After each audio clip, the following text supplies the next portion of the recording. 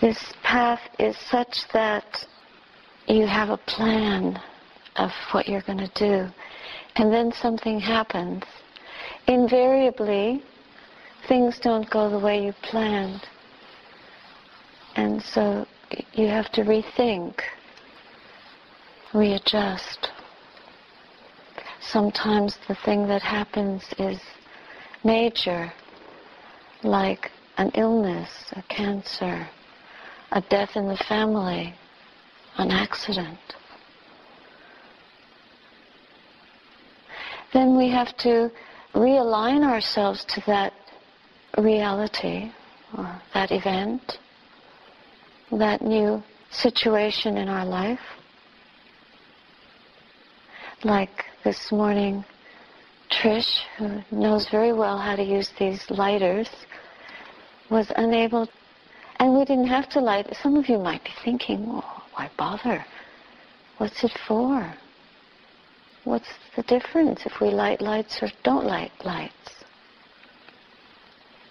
There's something really lovely about these small rituals. They don't free us in any way. We shouldn't give that kind of magical importance to them. But they create a lovely sense of beauty and brightness and something to focus on. A sense of specialness about the occasion, because we are taking the time to make the moment extra important on the outside, and then that reflects in.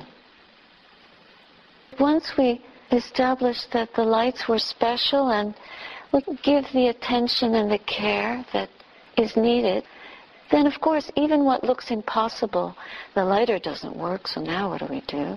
Turn the thing upside down, there's not enough oxygen. There's no way you're going to light those lights. Well, if you want to do something enough, if you care enough, you can find a way. Think of the times in your own life when you came up against what seemed like a brick wall, impenetrable. You can't go over it or make a tunnel through it or break it down. Whether it's a wall of obstacles outside of you or something inside of you, like mental obstacles, fear, nervousness, anxiety, lack of confidence, lack of trust, lack of care. Lack of care is really a big obstacle, because then you quit, stop trying. But because we care, we find more lights, and then pop them in, and there you go, we have light. We go searching for a solution. It's only a minor thing, but as an example of how do we overcome obstacles. So when your loved one, dearest and nearest, or one of us, we ourselves, get cancer, pancreatic cancer is very serious, isn't it? How much time does that give? A year? 5 years? What they say, I don't know. Or maybe it's not, if they catch it early. But whatever it is that comes our way, if we understand that not as an obstacle, but as something to deepen us, it's like a new beginning. You can't talk people into that. Dave asked, what do I say to my cousin who has cancer? What do I say? We can ourselves understand, because we're learning what to do with these conditions. But you can't bring somebody to that just because they are suddenly in a crisis.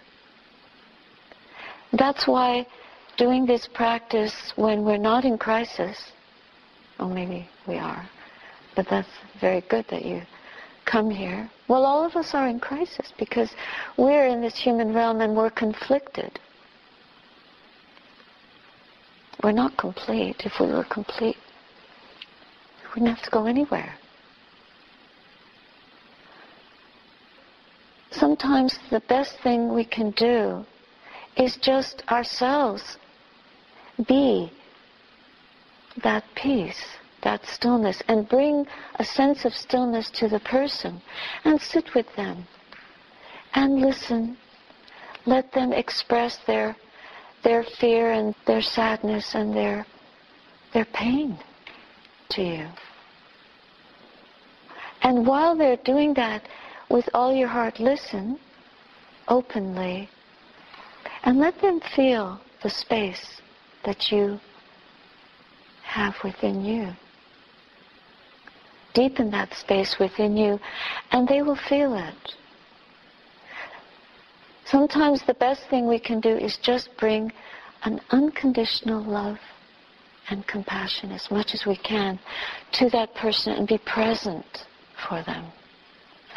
Be present and keep lighting the light in our own mind, not to be dampened by their pain or weakened by it, not to be overwhelmed and struck off balance by their pain, but to see it as the pain of a struggling being unable to accept the situation that's given, unable to surrender to the conditions and to see the blessing or the teaching or the way through. The way through doesn't mean that the illness disappears. All of us are terminal. A few weeks ago, it was a few days ago, I was visiting a man and his wife. She was sick and couldn't come down. And they had just moved into their purpose-built home. And they were very happy there, retired and living in a beautiful place. We were talking about possible locations in the country for a little nun's hermitage. He didn't know of anyone that had a place for sale, and then he said, "We're staying," in terms of his place. And immediately my thought was, oh really? We think we're there forever. He said, "I'll never leave here." Of course, we're all going to leave. We're all leaving, and they're in their 60s and 70s. It just seemed like a very unconscious way of speaking. Of course we realize that we're all leaving, but then we deny it. And we live as if we have forever. When we have the attitude of forever, there's no urgency to probe more deeply into the meaning. The whole world is whirling as if we have forever, not only as if we have forever in terms of time or life, but as if we have forever in terms of resources, energy, clean air, everything, as if it'll all just go on forever. There's nothing to be concerned about. To have a diagnosis that tells you that you are terminal or that you're in danger is actually a wake-up call, and we all need one. We all need one.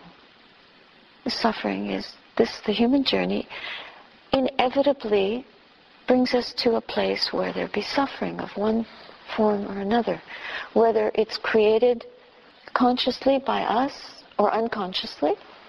We hurt ourselves or damage ourselves because of irresponsible choices or unwise choices or carelessness, or being in the wrong place at the wrong time. This, of course, falling in line with the laws of karma, which we can't explain and can't have any foreknowledge of.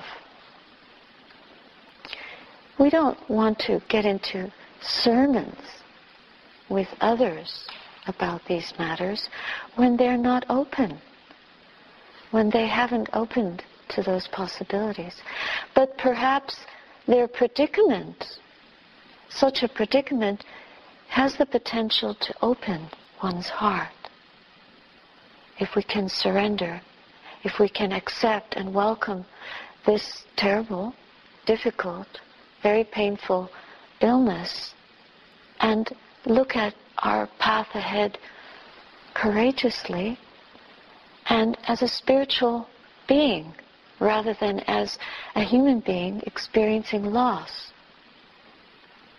It's really the way we perceive and receive what is happening.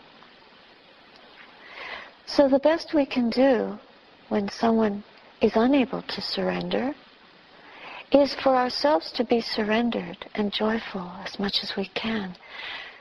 Not to cheer them up artificially, but just to bring them, like watering the plant. The plant is drying up. You give it nourishment. So you bring some sense of your own understanding and joy, nonverbal. That's communicated. Just like if someone in this room were having a panic attack or an outburst of anger. I can't stand it here anymore. For some reason, or something upset them. Then we would all contract and loud voice, angry words. What's the result of that? Feel that here? You may get nervous or wonder what's the matter with them. The mind will certainly get going, moving, dynamic there. Maybe we try to shut them up. That's not very effective because resistance will just add fuel to the angry voice and the overheated energy spread so easily. And in the same way, the stillness, the presence, this awareness that we're cultivating here has a power, and it spreads. If we hold the space and are expansive ourselves, then we do have the ability to sit with someone who may not know how to bring space into their heart, and we transmit that. Then, of course, try everything possible to bring physical comfort. Medically, do what is necessary to preserve, prolong life, this precious life. It's not, well, that's it. I'm out of here, so might as well end it now. That's wrong view. That's definitely wrong thinking. I had a friend in New Zealand who was diagnosed with secondary cancer, spread to her digestive system and was in various organs. It was really not looking good. And she called me up. I rushed to the hospital. And she said, I want to walk into the ocean. I said, you can't. This is an opportunity. She was a Buddhist and a meditator. There's no hope for me. I can't take this. As soon as I'm out of the hospital, I want to just walk into the ocean and it'll be easier for everyone. This is the ego. Rationalizing. Not wanting to go towards that would be a very painful situation. And a certain level of denial there, that there is anything to live for. Of course there is. And thinking that we have the right to just end things because we don't like it. It's not what I want. I only want what I want, not what I don't want. That's the ego. The heart knows the journey. From the purest place in our heart, when we're connected to the presence, then we know that that isn't the way. It's like a child having a tantrum. So with a little bit of encouragement, she agreed not to do that and to stick it out. There was a little group of us, good friends, that would stay close and support the process.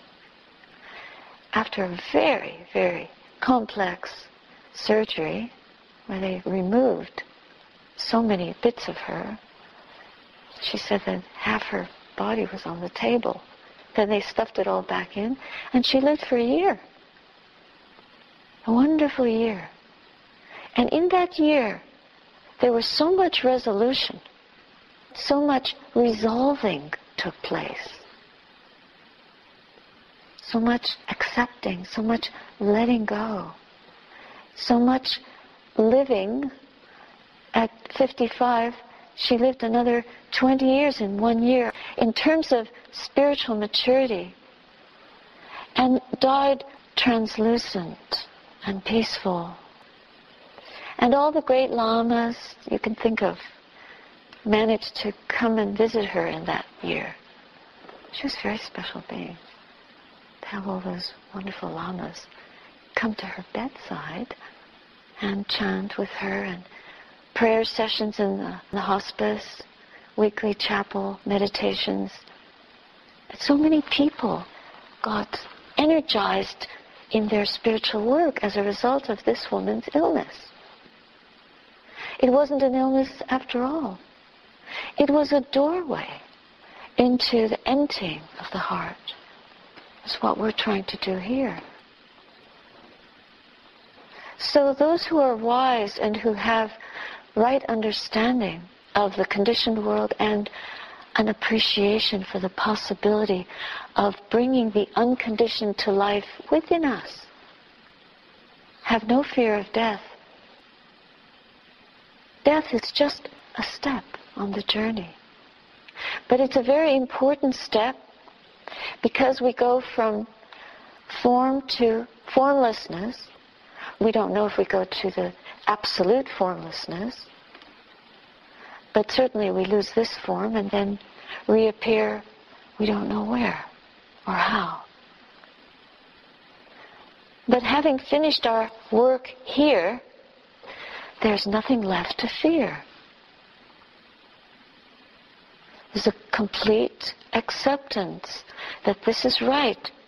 This is right. All of us are coming to that point. And this is our rehearsal, to die to the body. We're dying to the mind.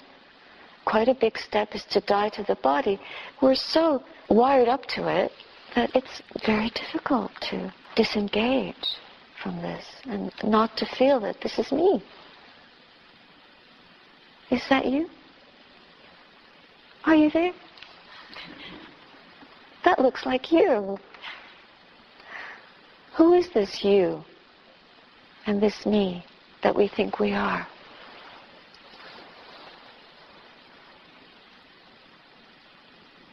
Maybe you don't need to say much. It isn't really fair to try to teach someone with words when they're facing such a serious physical predicament. They're like a captive audience. But it's an imperative for us to be a spiritual ally to that person, just as we're trying to be spiritual allies to ourselves.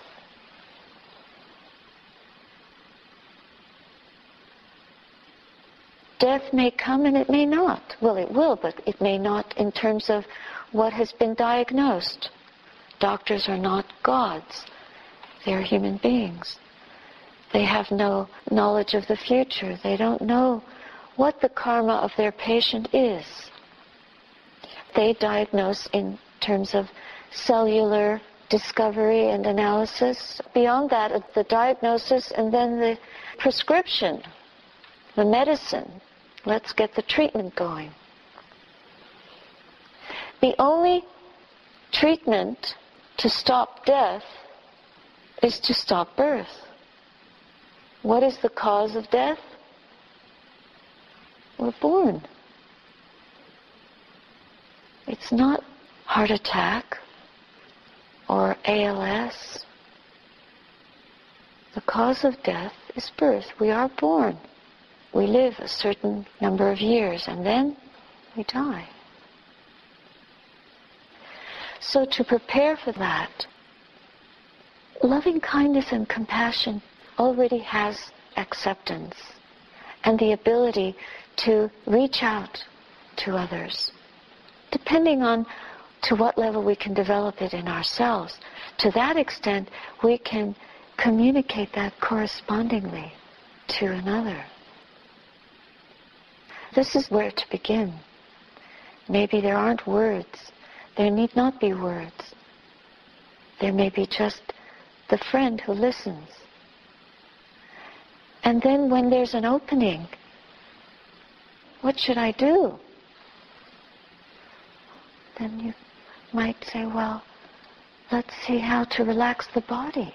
Start with just physically relaxing and learning how to be in the present moment physically. And the mind wants that, so eventually it may be the opportunity to introduce a component of bringing the attention to the body, or a classical music meditation. Not coming with our ideas of birth is the cause of death and doesn't matter anyway, and you can't go and tell these things to. Sometimes I hesitate even to say it here. You might all say, don't tell me that. I don't want to know. Because I'm in love with life. Life is great. I'm not a life-denying person. But to understand the reality of our situation and to get the true happiness from it that is not death-bound as we are, as the body is, not we, but the physical component, the life situation, our connections, our friends. I have a friend whose daughter died when she was 15, just a few years ago. Her name was Alice. She had cancer. She was a beautiful girl. I never met her, but I saw photographs of her as the illness progressed. And then one of the very last photographs, just before she died, she was translucent.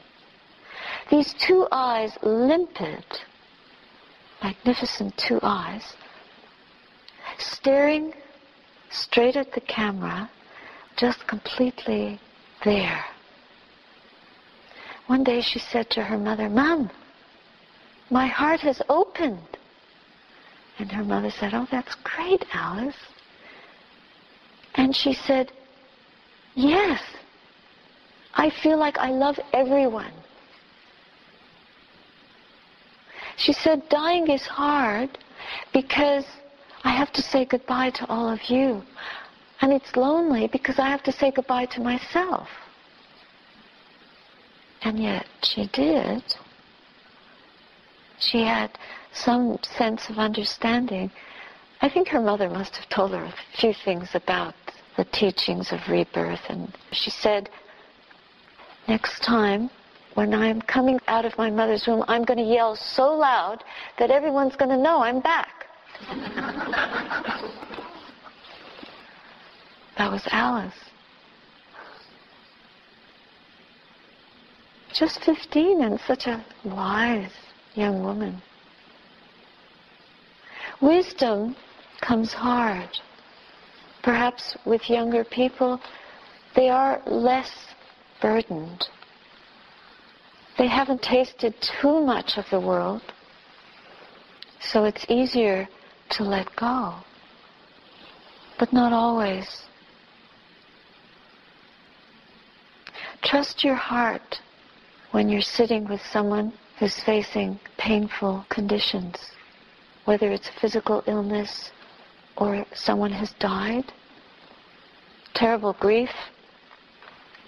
Like John's mother, Christina, when I called her, she was lying in her bed and she said, "I can't take it." very difficult on the phone from hundreds of miles away, and of course her not knowing me very well, to say anything. I just would have liked to be there next to her and just hold her hand and be present. Wipe her tears with a tissue. Maybe do a little chant. Chanting is wonderful.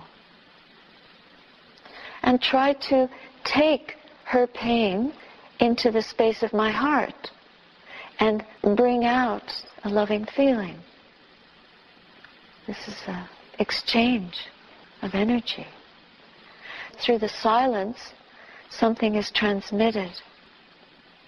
And then if the person opens up and says, "What does death mean? Why did I get cancer?" Then from whatever we understand that can help to open a door or a window for them, we can try, but we have to be very careful not to become overzealous because of what we believe or what we've experienced. Just to keep it very simple. I remember when my mother was dying, she went into a coma, and I was chanting as much as I could till she passed away. It was 2 days, it was 48 hours, but I had little naps, and my father was watching all this. And then he said to me, "When I die, will you do that for me?" It was a little different with him, but I did. He was in the hospital, wired up to everything. My mother was at home, so we had the freedom. But in an intensive care, you can't stay there all the time. But in the very last moments, he couldn't move. I put my lips to his ear and I started chanting. His heart was just, we watched the monitor, it was just stopping. I could see his head just go like this. He was trying to tell me, "I hear you." I knew, because the hearing is the last sense to go. It's the love we're communicating. That's powerful.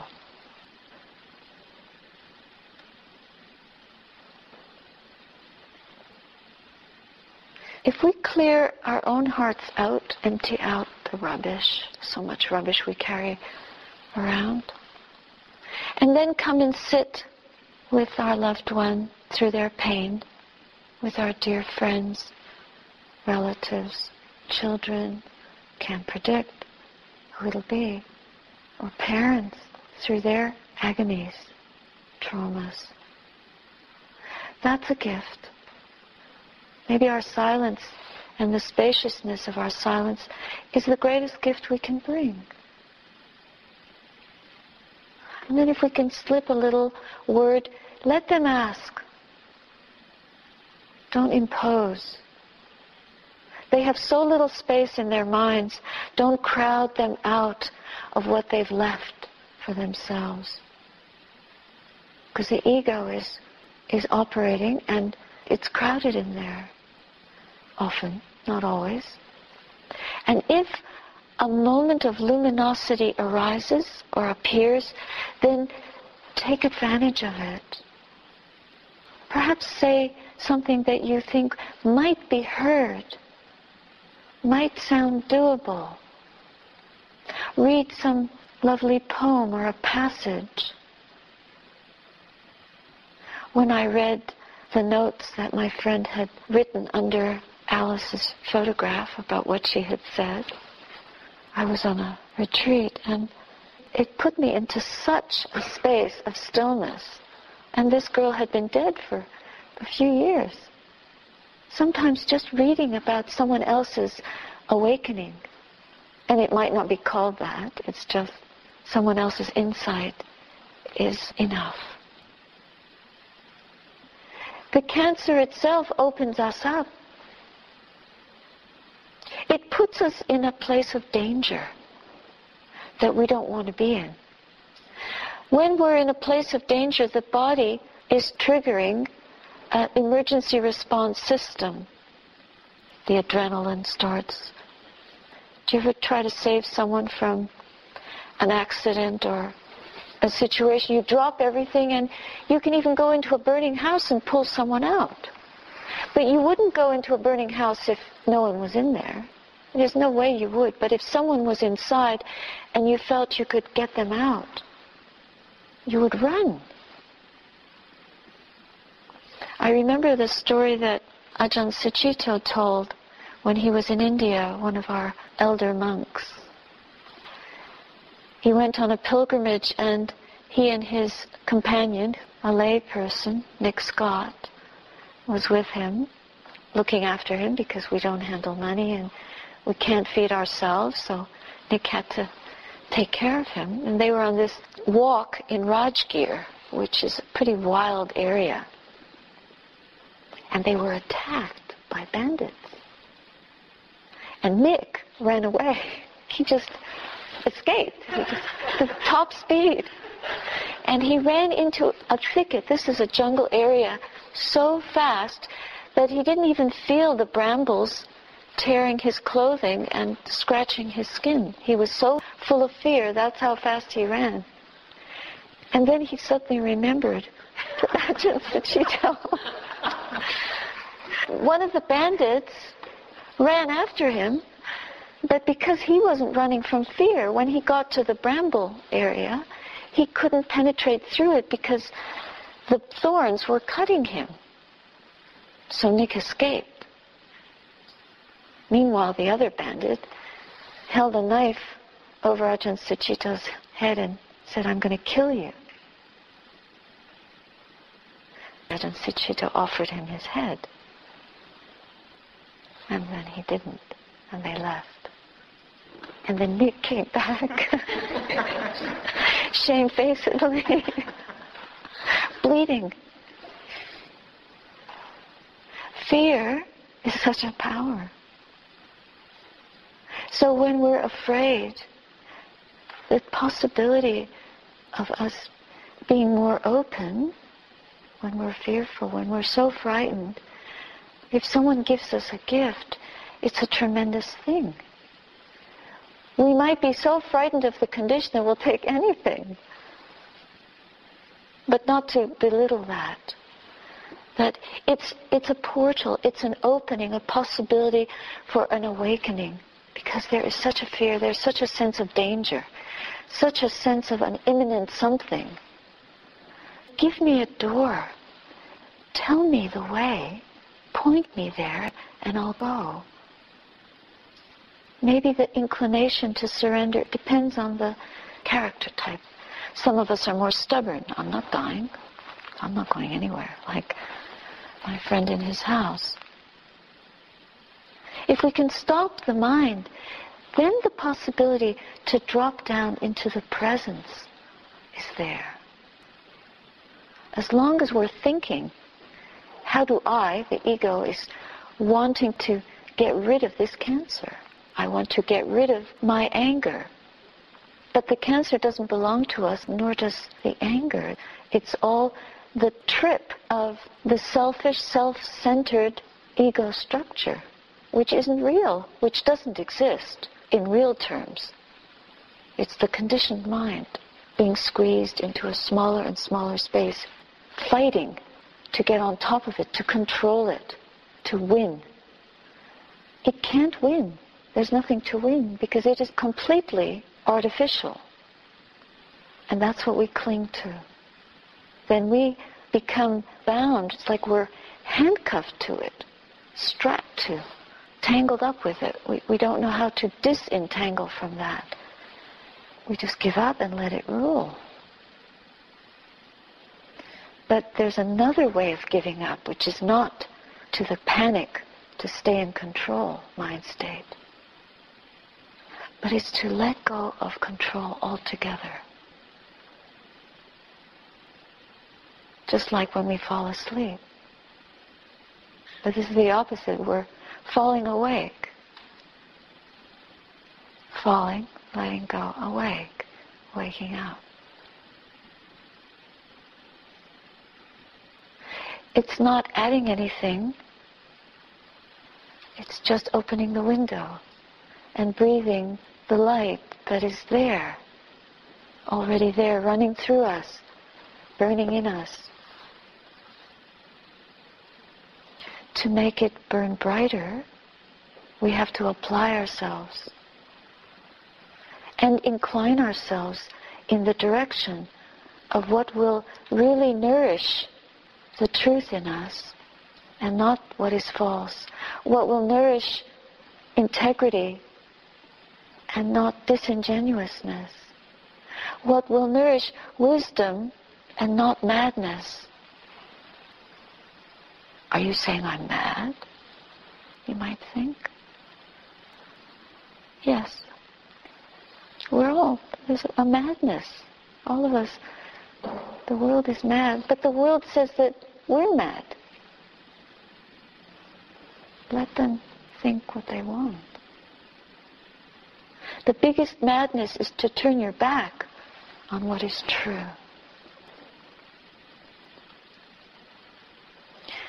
Why don't we do a few minutes of silent sitting?